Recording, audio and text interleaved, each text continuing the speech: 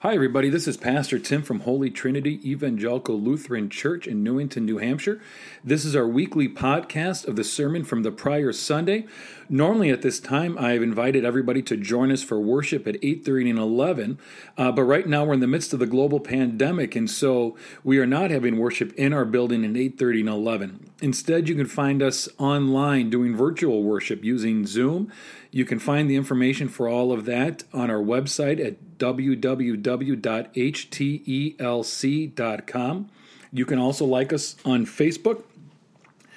And those are the two primary ways in which to find our links to have worship with us. So it doesn't matter where you are, as long as you have an internet connection, you can join us for worship. So thank you for listening. We hope that you find the sermon meaningful and purposeful, that it connects to your life and how you interact with the world. And most of all, it reveals God's infinite love for you and all of creation.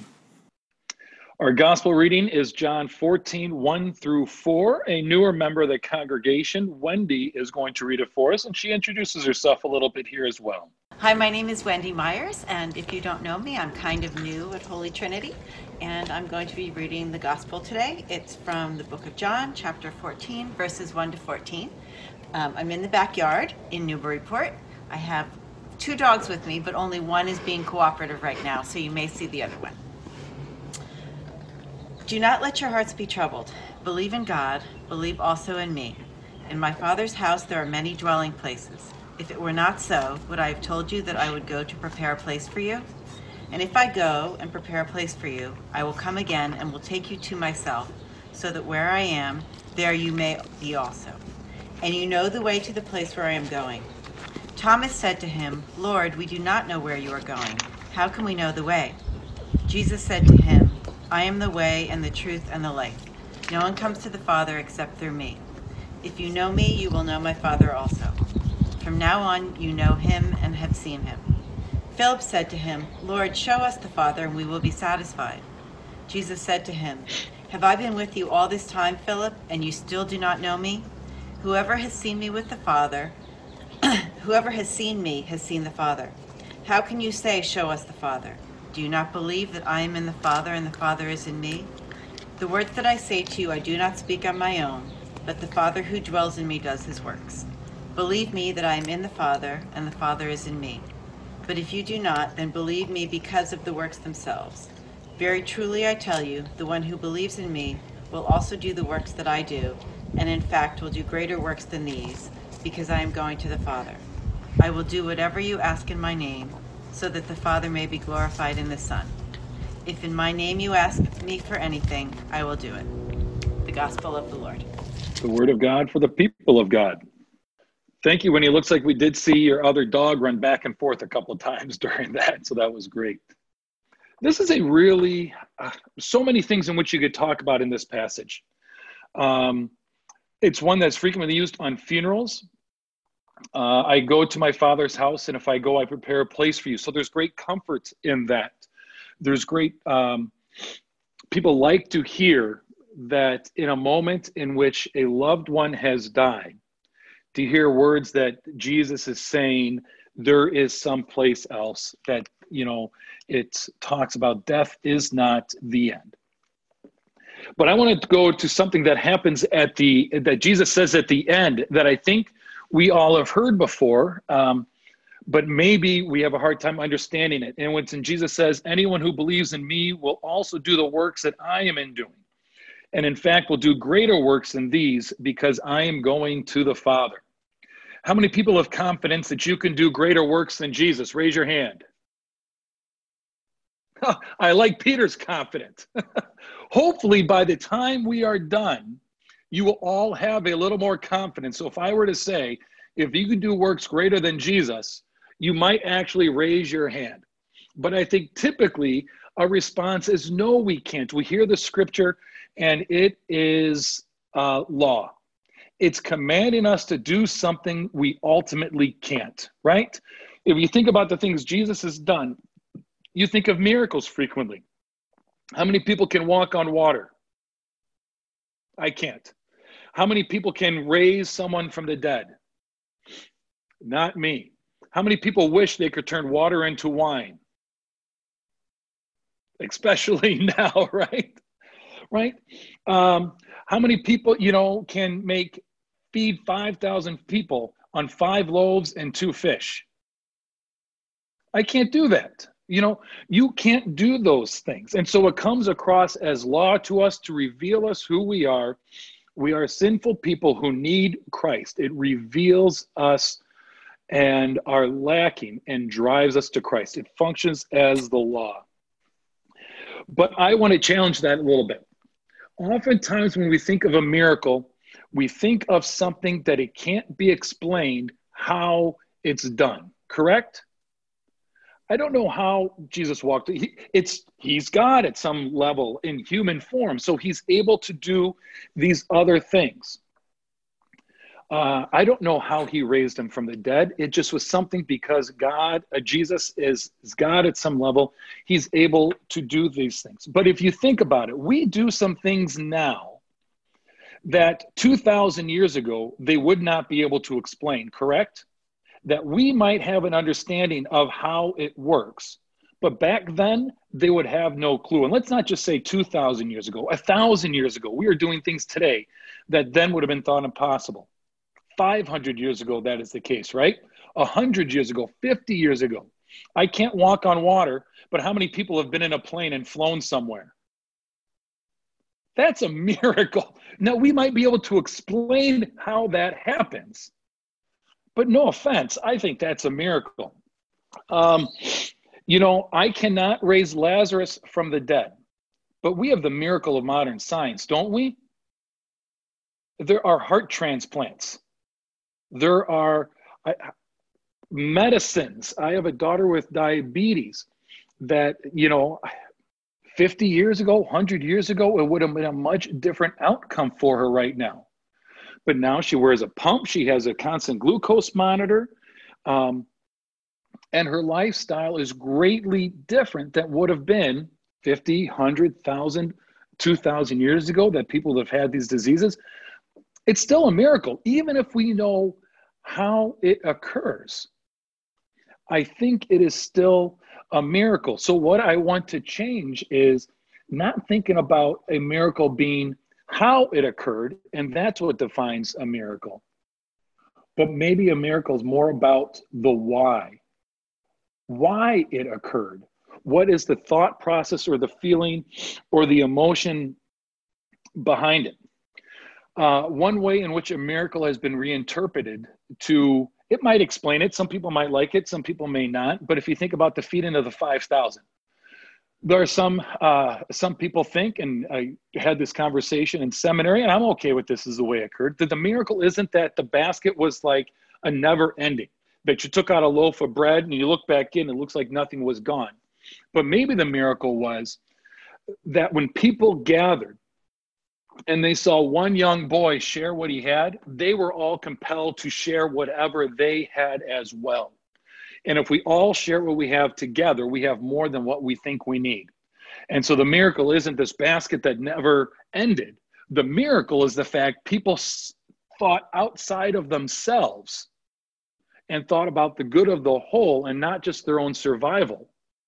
And they were out in the wilderness somewhere and shared what little bit they have. And if we all share the little bit that we have more than enough. And so the miracle is the change in mind or the change in attitude. And I think if we look at it that way, I think we are capable of some miracles. And let's be honest, the world needs some miracles today, doesn't it? The world is not working in some ways in which if we could change our attitude, our beliefs, our emotions, perhaps things would be a little bit different. Because I can't, if you want to use the word magic up food out of nowhere to feed all these people. I am capable of getting some food or providing some food. I'm so proud of the work that End 68 Hours of Hunger is doing, but it needs to have more. Did you know in Dover, 200 children a week are provided with food from that program? In Somersworth, that's 135 kids. Out in North Conway or Conway area, that's 100 kids. We don't need to hope a miracle occurs that food just appears out of somewhere. But instead, we need to figure out, how do we make sure that people get the food that they need? And that we're not willing to sit around idly by, knowing that there are people in this world that just don't have enough basic necessities in life. And we are moved to do something about it. We are willing to take off our blinders. 18% of children under 18 are food insecure. Twice as likely, so out of that, you're twice as likely if you are a Hispanic or Black person, African American, that the way these injustices occur in the world and in our country, it affects minorities even more. What if the miracle was that we acknowledge that there are systems in place in our country in which some people are just at a disadvantage, and we work to change systems so it wouldn't just remain as it is? What kind of miracles could occur in the prison system if we didn't look for something that was unexplainable physically to happen, that defied the laws of physics or science? But what would a miracle look like if we had a justice system that treated people fairly or gave people a voice, that didn't put certain segments of the population in jail with harsher sentences, even though they're doing the same crime as other people, such as African Americans with marijuana use? They do it at the same rate as white people, but they are jailed much more likely, 4 times more likely to be arrested for it. You know, these are the kind of miracles we need in our world today that aren't dependent on a supernatural force to defy physics and science, but instead is something that impacts us, that can be explained on how it is done. We just need to understand why it's important to do, and that is we are all God's creation. And I think then we would start doing the work that Jesus calls us to do, that we would say just as is equal, if not greater than the work Jesus would do during his lifetime. Remember, this is before the resurrection has occurred. This is during the rest of Jesus' life when he's out living among the people.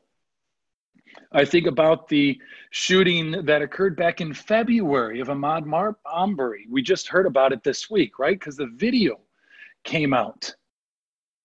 2 months, these people that point blank shot this African American while he's out for a run just went around free because they weren't charged with this arrest.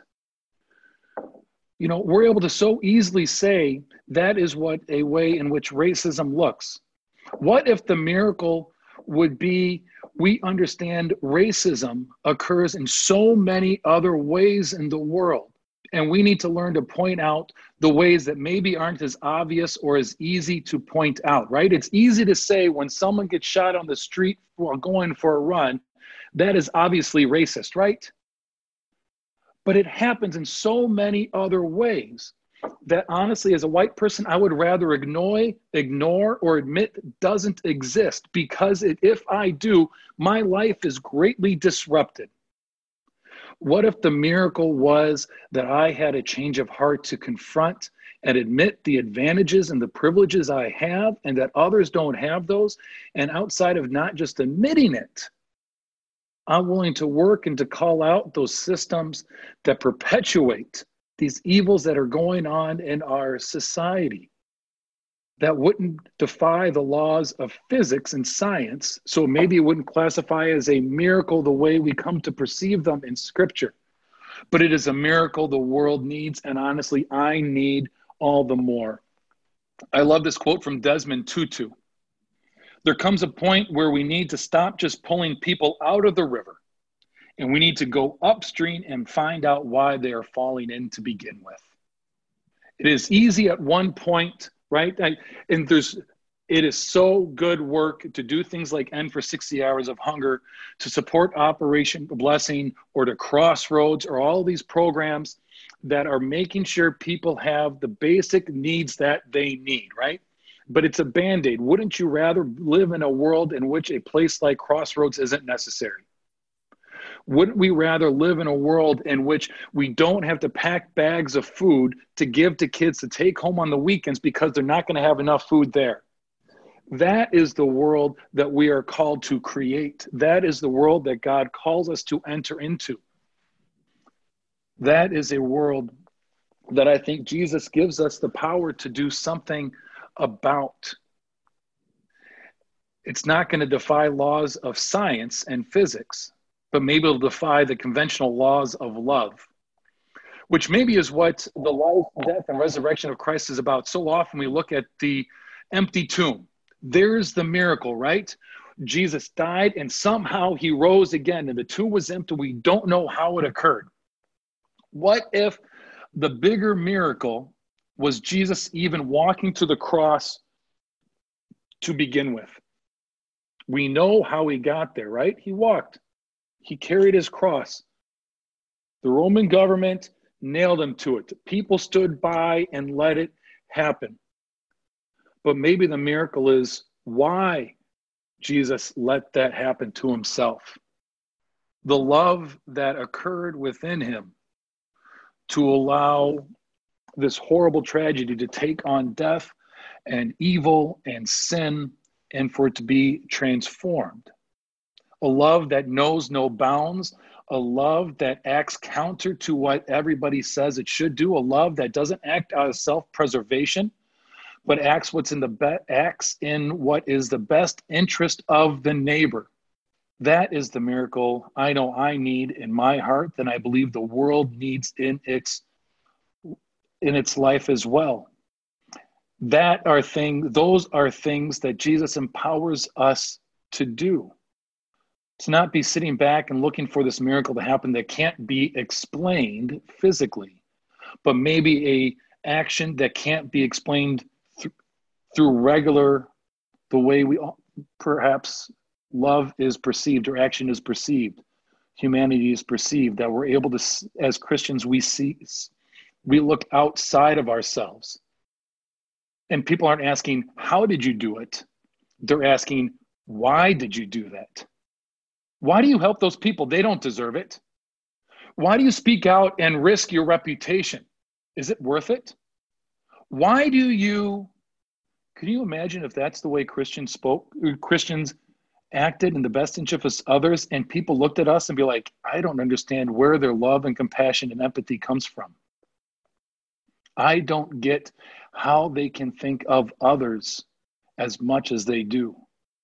That's the world that God entered into.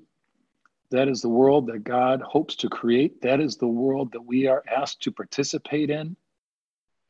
That is the love that God acted in Jesus for all of the humanity, that God acted for you, for me, for all of us. And that is the love that we do our best to emulate in the world. Amen.